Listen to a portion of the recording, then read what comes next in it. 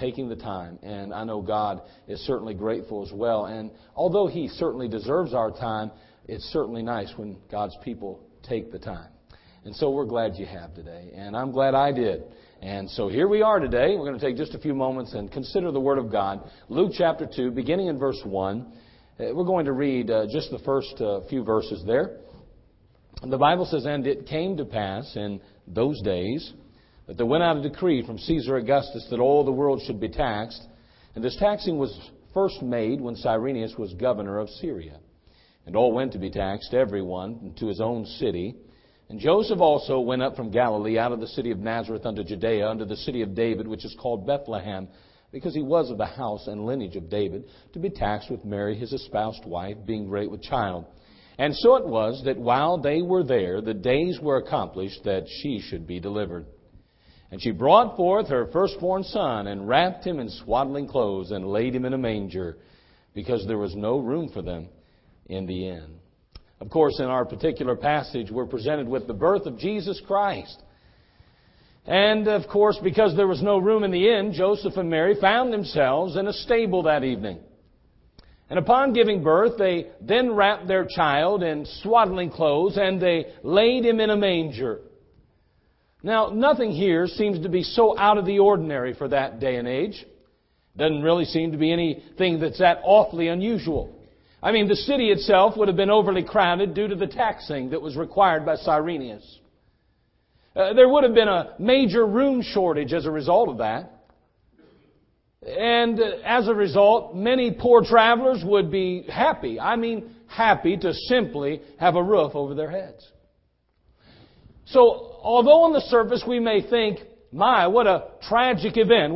How horrible would it be to be traveling with your spouse, your wife, who's ready to have a child, and all of a sudden there's no room for you in the inn. Oh, we're going to have to stay in the stable, honey. Why don't you just gather up a blanket, lay it down there, and relax just a little bit, and all of a sudden the baby comes due. We're going to have a baby in a stable today, and we're going to go ahead and lay the baby in a manger when it's all said and done. I mean, that's a trough, of course. That's just something that common animals ate out of, and yeah, we're still going to lay that baby in there. And we might think on the surface or at the very onset that was really unusual, that was below anybody and everybody. Although I do agree that it does seem to accentuate the humility of the Lord Jesus Christ, it does not in any way reflect on just Him and those involved in our story. The fact is that many poor travelers could have ended up in the same position.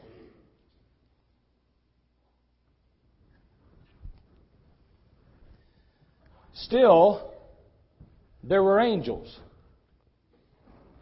Even though it doesn't seem to be any different than maybe anyone else's birth, it could have been any number of children born that day. But in this case, there are angels. In Luke chapter 2, verse 8 through 10, the Bible says, "And there were in the same country shepherds abiding in the field, keeping watch over their flock by night. And lo, the angel of the Lord came upon them, and the glory of the Lord shone round about them. And they were sore afraid. And the angel said unto them, Fear not, for behold, I bring you good tidings of great joy, which shall be to all people. And suddenly," verse 13 and 14, "there was with the angel a multitude of heavenly hosts, praising God and saying, Glory to God in the highest, and on earth peace, goodwill toward men." Not only were there angels, but there are shepherds. In Luke chapter 2, verse 15 and 16, the Bible tells us, "And it came to pass, as the angels were going away from them into heaven, the shepherds said one to another, Let us now go even unto Bethlehem, and see this thing which is come to pass, which the Lord hath made known unto us. And they came with haste, and found Mary and Joseph, and the babe lying in a manger." So we have angels and shepherds, but to top it all off, there are wise men. "And it came to pass," the Bible tells her, at least it goes on to say in Matthew 2:1, "Now when Jesus was born in Bethlehem of Judea, in the days of Herod the king, behold, there came wise men from the east to Jerusalem. And when they were come into the house," referring to the house where Mary and Joseph and baby Jesus resided, "they saw the young child." This is not the manger now. This is not a stable. This is their home. This is sometime later. "But they saw the young child with Mary his mother, and fell down and worshipped Him. And when they had opened their treasures, they presented unto Him gifts, gold, And you could repeat them. Frankincense and myrrh, couldn't you? So there's a baby born in a stable, placed in a manger. Here's my question. If it's so normal, if in that day any poor traveler would have been glad just to have a roof over their head, if they were fortunate enough just to find a place like many others would have, and they've had a child just like anyone else could have a child, and they put that baby even maybe in a manger and wrapped him in swaddling clothes, which was not really all that unusual. Here's the question. Why all the fuss? I mean, what's the big deal? Why we make it such a big deal? I mean, why are we all gathered today here to celebrate this birth? I mean, there are hundreds of thousands and even millions of births. Why this one? While I was stationed in Germany, we would often stand a number of inspections. These dignitaries and military officers would come by, and we would be put on high alert. As a matter of fact, we'd really make painstaking efforts to make sure that all the accommodations, that everything was perfectly planned, that everything was in its place. And I remember one time a lieutenant general, that would be a 3-star general, came to our barracks, or came to our Kaserne, they called it, and basically just our little base. And boy, I mean to tell you, every vehicle had to have been inspected beforehand. Every vehicle was washed. I mean, tires and underneath and everything you can imagine. Everything was inspected. I mean, even the barracks. I mean, the floors had to be spotless and they had to be shined, and we'd buff them all out, and they looked like glass. You couldn't even walk on them after that was done because you could not have a smudge or any footprint of any kind on the floor before you left your barracks. So you'd go ahead and buff it all out, and then you'd hop. You wouldn't hop on beds, by the way, because they had to be tucked in and tight. And so you kind of tiptoed around the edge, and you tried to keep from getting your feet on that nice, smooth, and shine, buffed out surface. I remember that they'd come through beforehand and did a white glove inspection on our rooms because the lieutenant was coming. He was coming to our Kaserne. He was also going to walk through our barracks. He was going into our motor pool, and he was going to go down into the radio room even. And there we had to have everything. I mean, spotless, clean. I mean, everything in its place. I was picked as a detail to join just 2 or 3 young fellows that would be placed down there in that particular radio area, that would be on duty or in place when the Lieutenant General came through.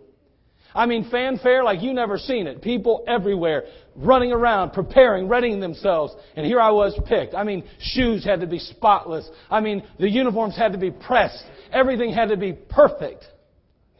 And there I stood at attention there as he came on by. And I remember when they said, "He's coming." We all snapped to attention, and he walked through the room. I mean, everybody was quiet. Nobody said a word. He just kind of walked through, just kind of looking around very casually, just like you or I would walk around. For some reason, it seemed like maybe he put his pants on the same way I did. I could hardly believe that. I mean, he was a lieutenant general. I mean, he was one of the most highest decorated officials in the military.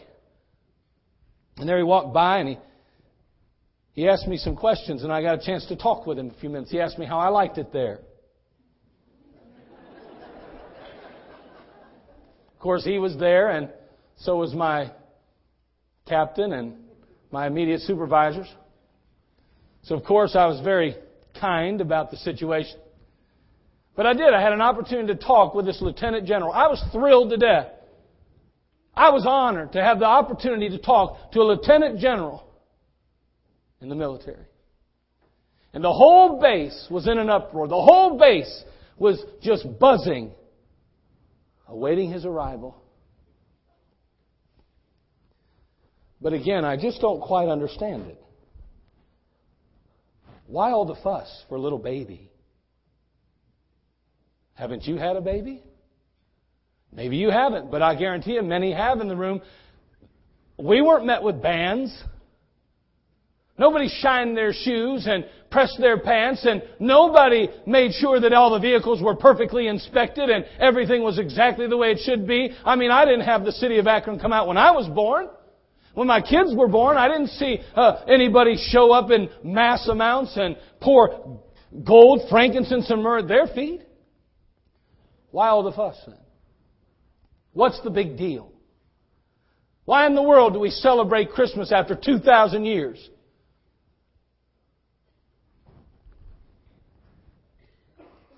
Can I give you just a couple of quick thoughts? Getting tongue-tied thinking about that Lieutenant General. First of all, that baby was conceived supernaturally. I mean, he was conceived supernaturally. He wasn't conceived like you or I today. I mean, he didn't just have a normal daddy and mama. He had a heavenly Father, the Bible tells us. In Matthew chapter 1, verse 18, the Bible says, "Now the birth of Jesus was on this wise, when as his mother Mary was espoused to Joseph, before they came together, she was found with child of the Holy Ghost." Some have tried to malign and mock the birth of Jesus Christ. Some have tried to defamate the character of Mary and say that she was having an affair with some soldier, German soldier. You can read all kind of trash if you really want to. But the reality is that Jesus Christ was supernaturally conceived in the womb of a normal young woman.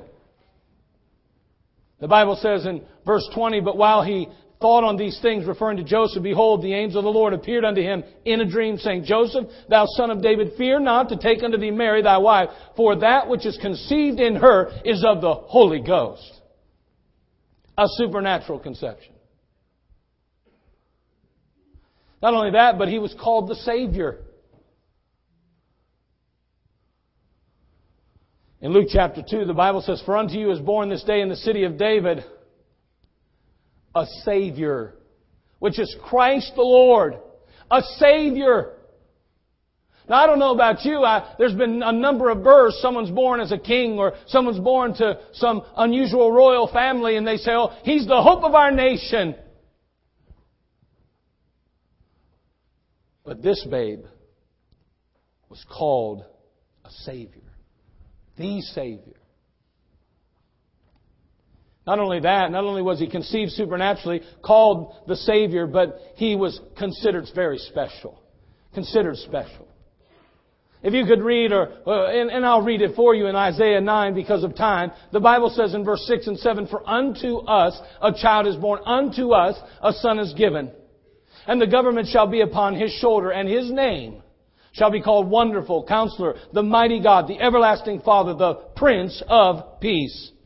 Of the increase of his government and peace there shall be no end, upon the throne of David and upon this kingdom, to order it and to establish it with judgment and with justice from henceforth even forever. The zeal of the Lord of hosts will perform this."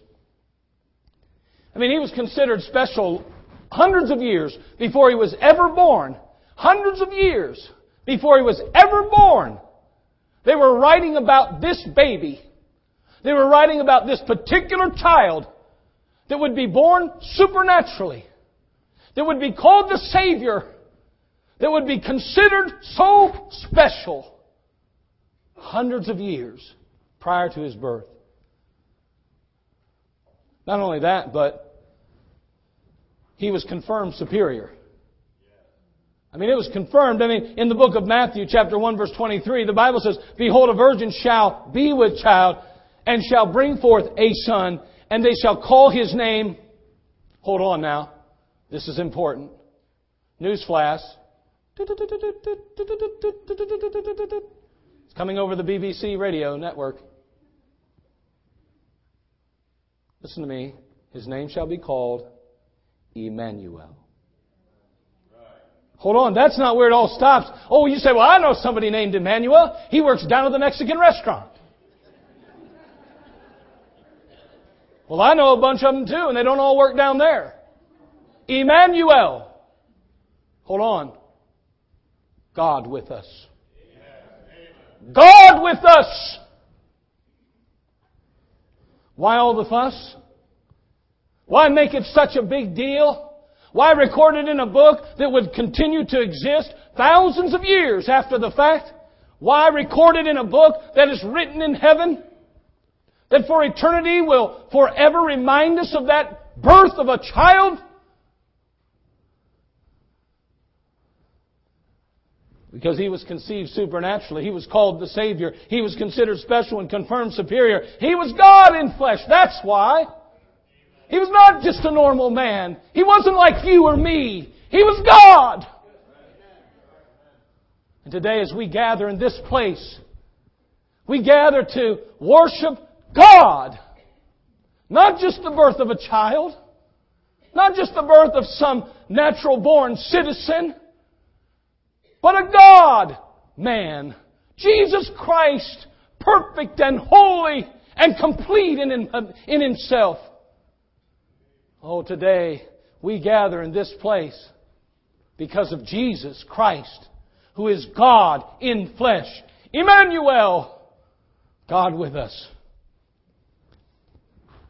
So what does that mean to you and I then? If indeed that's the case. I told my wife just this morning, I mentioned to the children, to the kids, they're not really children anymore, but I mentioned to my kids, as we gathered around, we read the Christmas story, we reflected on what Christ did for us, did a few little testimony, things like that.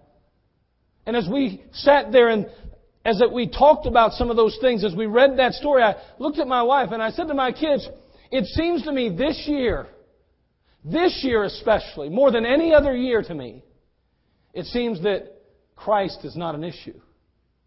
It seems like presence. I mean, how many manger scenes have you seen? I mean, it just seems that He's kind of been shoved to the back more than ever to me. I can't explain that. Maybe it's just me. Maybe I haven't been out. Maybe I haven't gotten around like you have. But for some reason in my mind, it almost is as if Christ has nothing to do with Christmas anymore. It just seems more like that to me than ever. I don't know.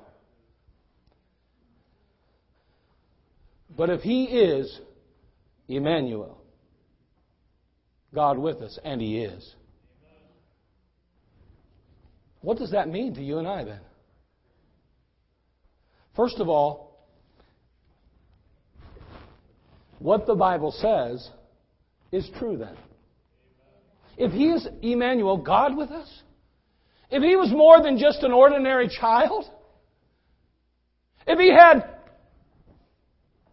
someone other than a natural father, but a supernatural father, then there's good reason then to say that what the Bible says is true.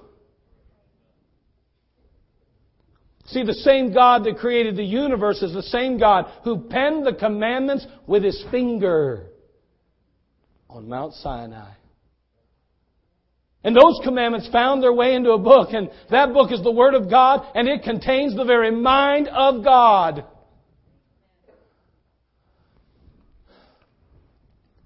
2 Timothy chapter 3 verse 16 says in Scripture, all Scripture is given by inspiration of God and is profitable for doctrine, for reproof, for correction, for instruction in righteousness, that the man of God may be perfect, thoroughly furnished unto all good works.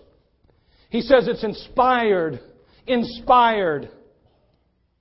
That word inspired in the passage means God-breathed. I mean, the very words we hold in our hand, the very words that are bound in this book are none other than God's words today. Every time you pick this book up, every time you open its pages, every time you turn them, you are literally holding, embracing the Word of God.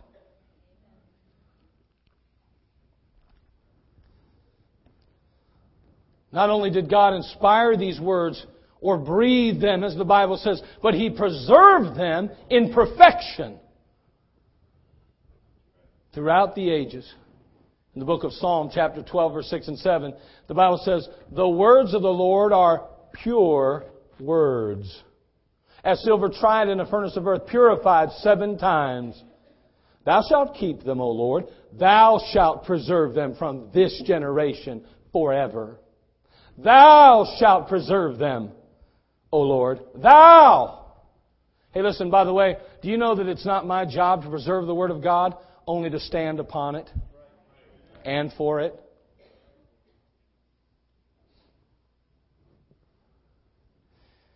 Men and women throughout the centuries, the millenniums even, have tried to destroy this book.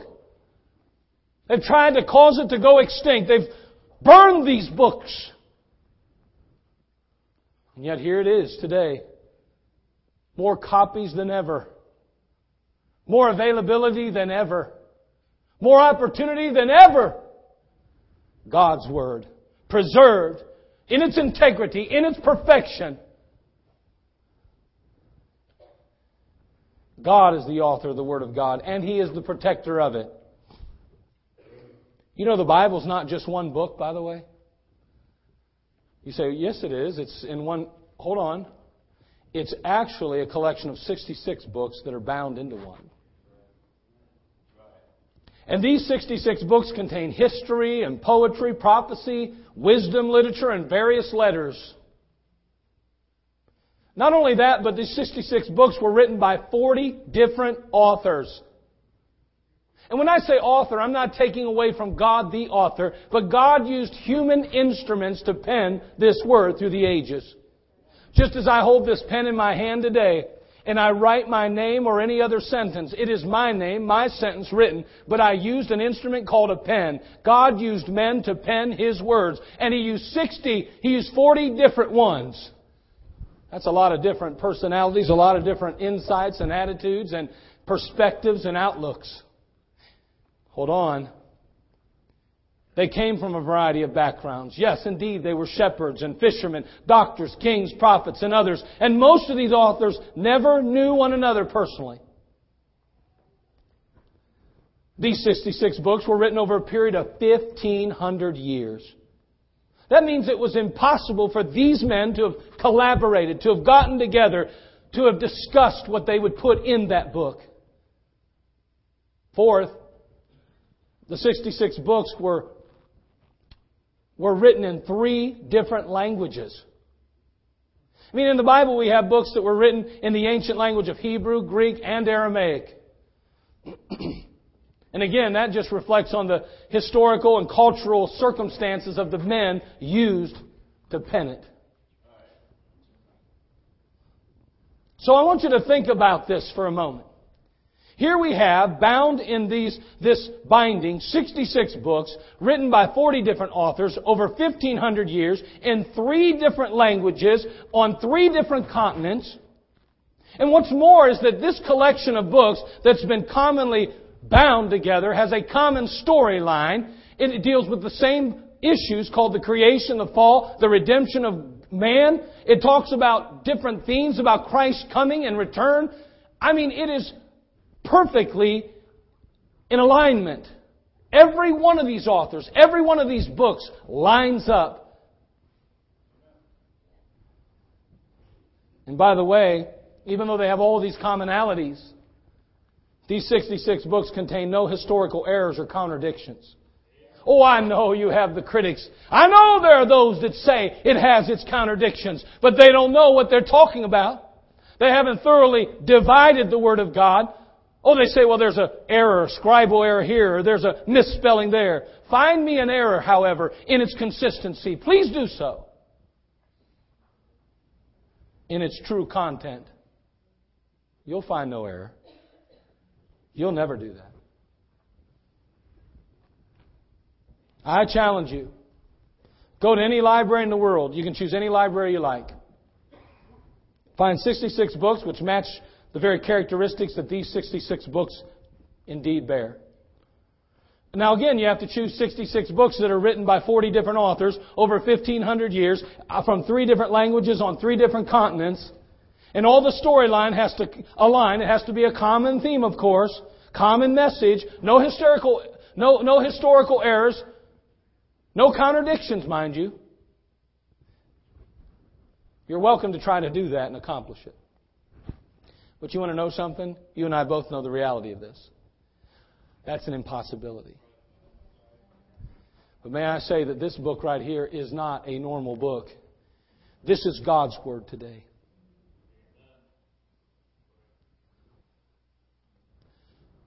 We celebrate the birth of Emmanuel, God with us. And we hold His Word in our hands.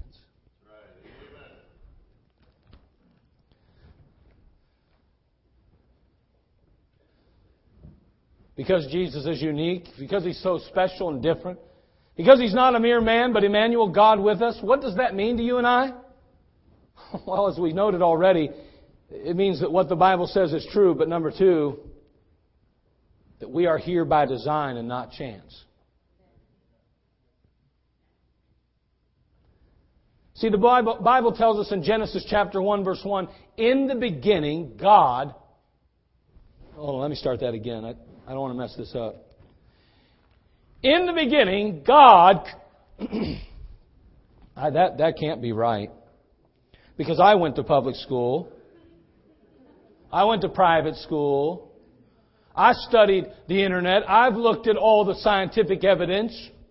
Hold on, let's read that again. In the beginning, God... That can't be right if what I have been taught and learned throughout my childhood on into adulthood is correct.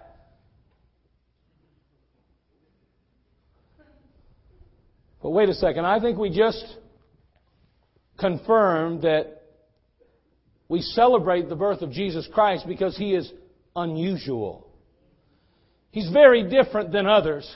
He is Emmanuel, God with us. And therefore we know that if God literally walked on this earth, that which records that walk, that which shares with us that walk, is obviously His Word. Therefore, if this is indeed the Word of God, then it is authoritative. And what it says is true. Therefore, in the beginning, God created the heaven and the earth. Isn't that an amazing revelation? That everything you see, everything you experience in this life was created by God. The walls that we see here are byproducts of His creation. The seats in which we sit are a byproduct of His creation. Literally, He was and has always been in the beginning God. And then He created everything that we can grasp in this life. Everything you held this morning is a byproduct of His creation, His goodness.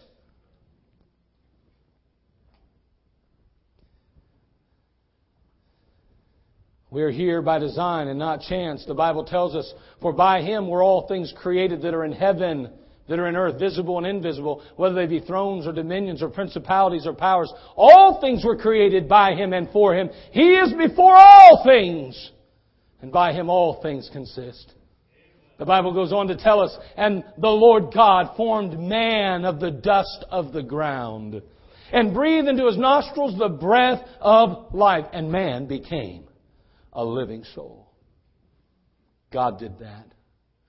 The very God that rested His lowly head in a manger 2,000 years ago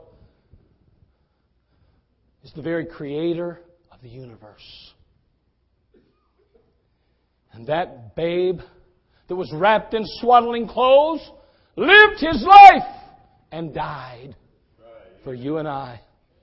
And He left behind a book called the Word of God, His words. Not the imaginations of delusional men, but the very inspired Word of God. See, because God created, Darwinism or evolution is a myth. The billions that we spend on educating our young is wasted teaching a theory that has no scientific basis.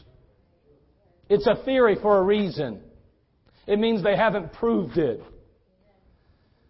But if Jesus is who we say He is, if Jesus is the one we gather to meet with and to honor and to glorify this morning, if He truly is Jesus, the Christ, the Anointed One, the Messiah, God in flesh, Emmanuel, then He has a purpose for you and I today. A plan for your life and mine. You weren't just a byproduct of some cosmic explosion.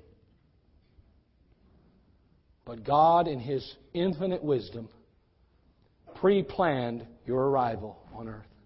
And I don't care what the circumstance or the situation in your birth was. It doesn't matter to me, no matter how grave the hardship or heartache was. I promise you, God brought you here for a reason. He needs you and wants you to invest your life in His purpose and plan. He is God. And He created you for a reason and with a purpose. You are special and you are unique. And I don't care if someone told you you were not wanted. God wanted you.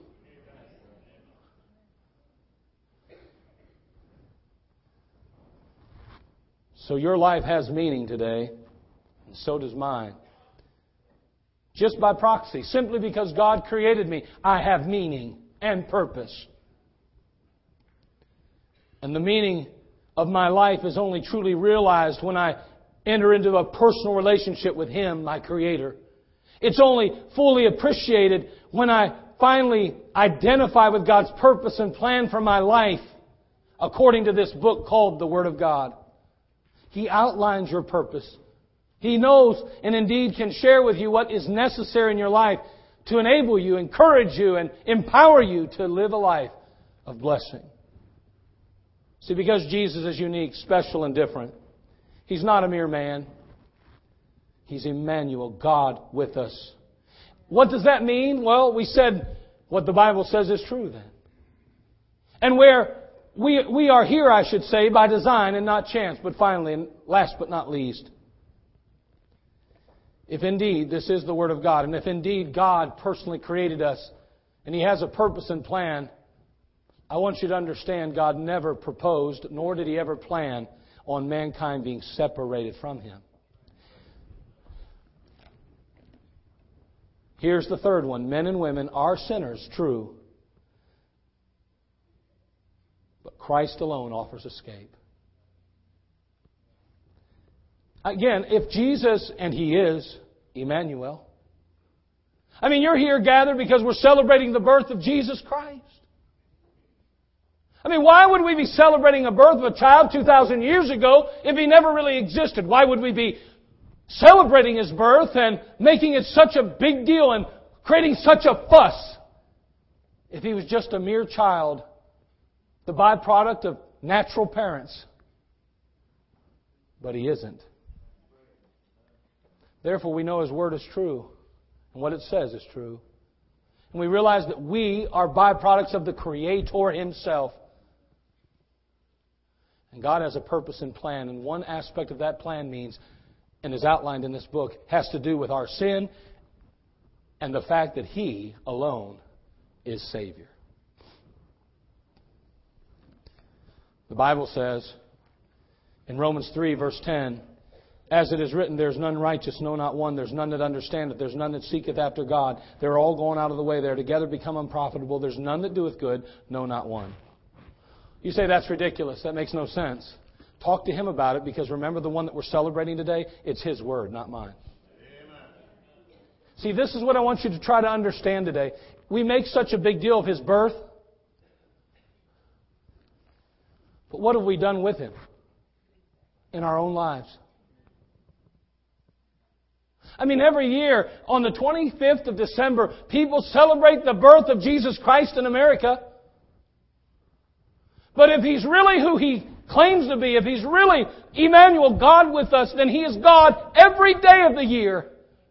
And He ought to be God in our life every day of the year. Not just on December the 25th. And this book, of course, if He is God and He is Emmanuel, God with us, is true then. And what it says is true. And the Bible just says,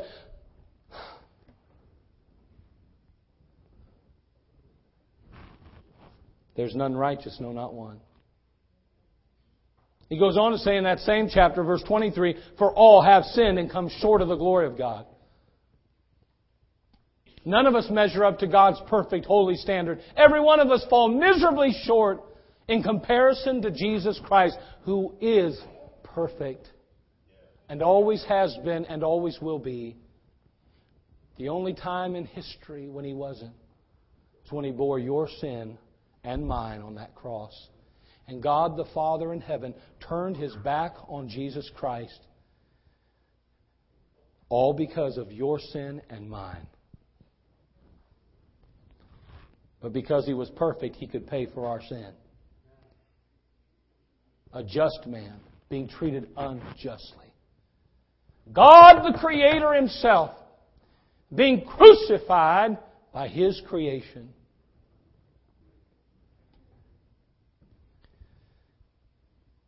Thankfully, there's hope today for you and I. Because of that babe in a manger who grew to be a man who ultimately sacrificed his all on Calvary.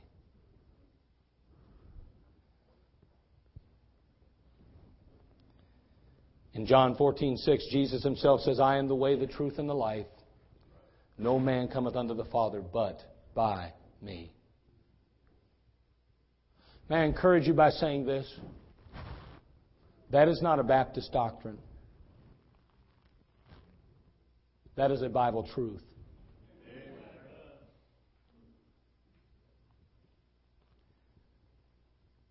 God's plan of salvation is not different based on denomination.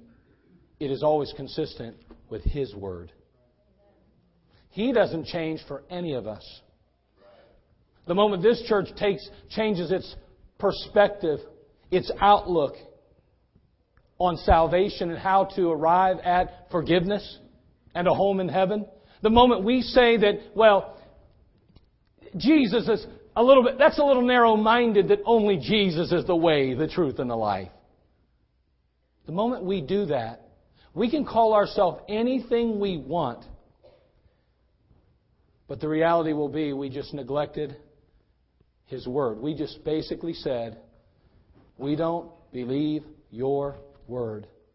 It's in this book. This is the basis of all authority.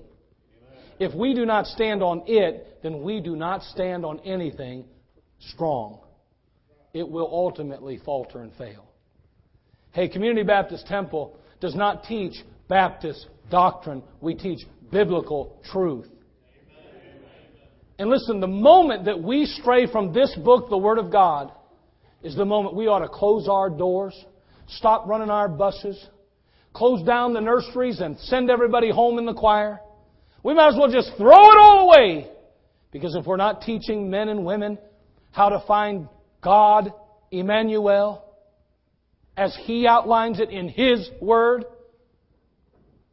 then we are only leading others astray. The blind leading the blind.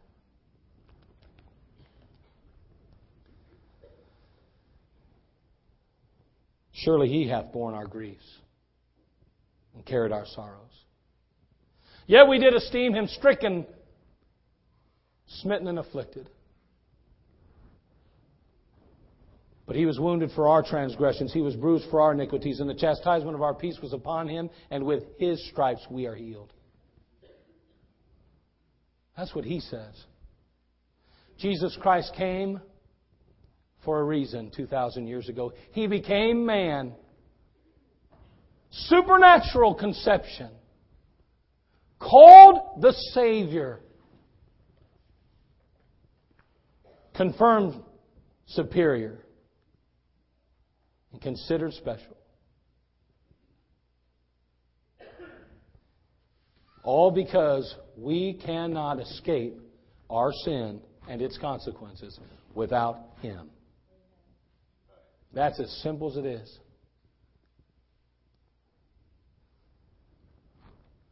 Take your Bible and look over at Isaiah as I close with this one verse. Isaiah, please, chapter 53, I believe.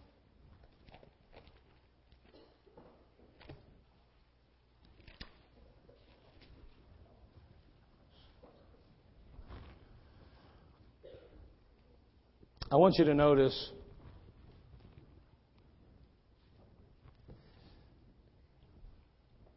these next 8 words that we'll read together. Verse 10, chapter 53, verse 10. Notice the Bible says, yet it pleased the Lord to bruise Him. Yet it pleased the Lord to bruise Him. If you go back just a few verses, we just read that He said, surely He hath borne our griefs and carried our sorrows. Yet we did esteem Him stricken, smitten of God, and afflicted. But He was wounded for our transgressions. He was bruised for our iniquities. And the chastisement of our peace was upon Him. And with His stripes we are healed.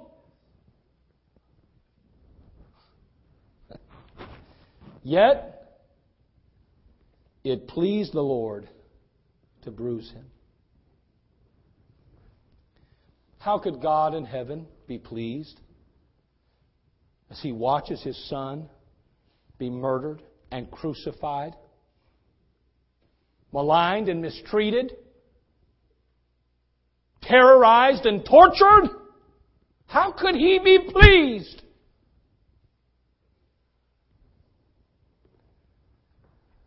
For the same reason that you and I are pleased today by that same death. That it alone brings salvation.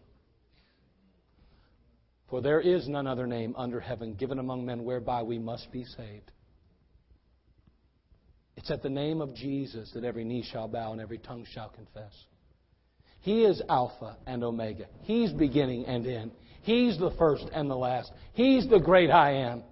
He's the lily of the valley, the bright and morning star, the fairest of 10,000 of my soul. He is altogether lovely. He is wonderful Counselor, the mighty God, the everlasting Father, the Prince of Peace. He's the light of the world, the bread of life, the living water. He's Redeemer. He's Lord God. He's Savior of all mankind. It pleases me that Jesus died on that old rugged cross, because today I have a home guaranteed in heaven because I've accepted His payment for sin as my payment. I received His blood to my account and it washed my sin away. I'm pleased, although my heart breaks, to even consider the agony that He endured. But I also rejoice knowing that He alone is the way, the truth, and the life. God was pleased to bruise Him, permitted it, allowed it, and orchestrated it, because there is no other way to have our sin forgiven and receive a home in heaven than by and through Jesus Christ. That is why we celebrate Christmas. That's why it's such a big deal and we make such a fuss, is because early on in America, people knew that truth. And they rejoiced at the birth of a Savior. Emmanuel, God with us. Even Linus knows the truth. You need only watch it. Charlie Brown's Christmas. But I fear today that America is quickly forgetting that truth. And today I wonder in this crowd, I wonder today if there's even one that has yet to receive and accept Jesus Christ as their own Savior. Has allowed themselves to admit their guilt before a holy God and say, I'm the sinner you died for. If you didn't die for me, I would have to pay for my sin alone. But Lord, I'm asking You, who died for me on Calvary, who went from cradle to cross, forgive me, save me, wash me clean, make me whole, forgive my sin, and take me to heaven one day. Boy, we need Christ in our life. Have you invited Him in your heart, your life today? Genuinely, sincerely, honestly. Father, we come to You. We thank You, Lord, for the simplicity of Your Word Lord, in these next just few minutes, we're not going to take a lot of time. Lord, you know that we're going to just ask and give opportunity to respond to these truths. With every head bowed, Lord, may you begin to work in lives if you haven't already been. Let me ask you quickly, do you know for sure if you died, you'd go to heaven? You might even be our guest today. But let me say, you're amongst friends. There's nobody here that would be upset or that somehow would make fun or think anything amiss. We simply want to be a blessing and a help. This book, the Word of God, is all that matters. It's not about church and its particular statement right now. What we care about is the truth. This book, the Word of God. Have you put your faith and trust in Christ? Has there been a day, a time, a place when you literally called on Him and invited Him into your life and asked Him to be your Savior, to forgive your sin and take you to heaven? Today, maybe you'd say, preacher, I don't know that for sure. I've never settled that. I'm here today and I do feel among friends, people have treated me kindly and I'm glad I'm here, but there's a part of me that knows in my heart if I leave this room and for some reason I would pass off the scene of this life into the next, I can't say for sure I'd be in heaven. I've never invited Christ in my life as Savior to my knowledge. Would you pray for me, preacher? And with an uplifted hand, I'll pray for you. I just want an opportunity to say, Lord, help this person, encourage this person, bless this person. Show them their need of Christ today. Can I pray for you? Anybody? I don't have that settled. I don't know that for sure. I'm even in a strange place today, but I'm honest, as honest I can be. I don't have it settled. Anybody, can I help you today? You're a child of God today. 365 and a quarter days a year. Praise God. What a great group that's gathered today. I'm so happy to be a part of it, to experience it with you today. In your own life, evaluate your own heart, because no one else can do that except you and God.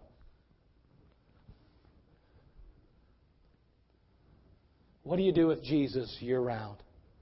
And I'm not even saying do you go to church, because that's good, and you ought to be in church. I agree, but hold on. There's more to it than just going to church, isn't there? He's a person. He's a creator. He loves you. He has a purpose and a plan for you, and He wants to commune and fellowship with you. What do you do with Him? I hope you celebrate His birth. I hope you celebrate His creation. I hope you celebrate Him as Savior every day of your life. And you do that by yielding and surrendering and submitting yourself daily to Him. Let's give ourselves to Christ today. Let's just say, Lord, You're going to be Savior every day of my life. I've invited You into my heart. I'm going to let You lead me, guide me, and reveal Your plan and purpose for my life.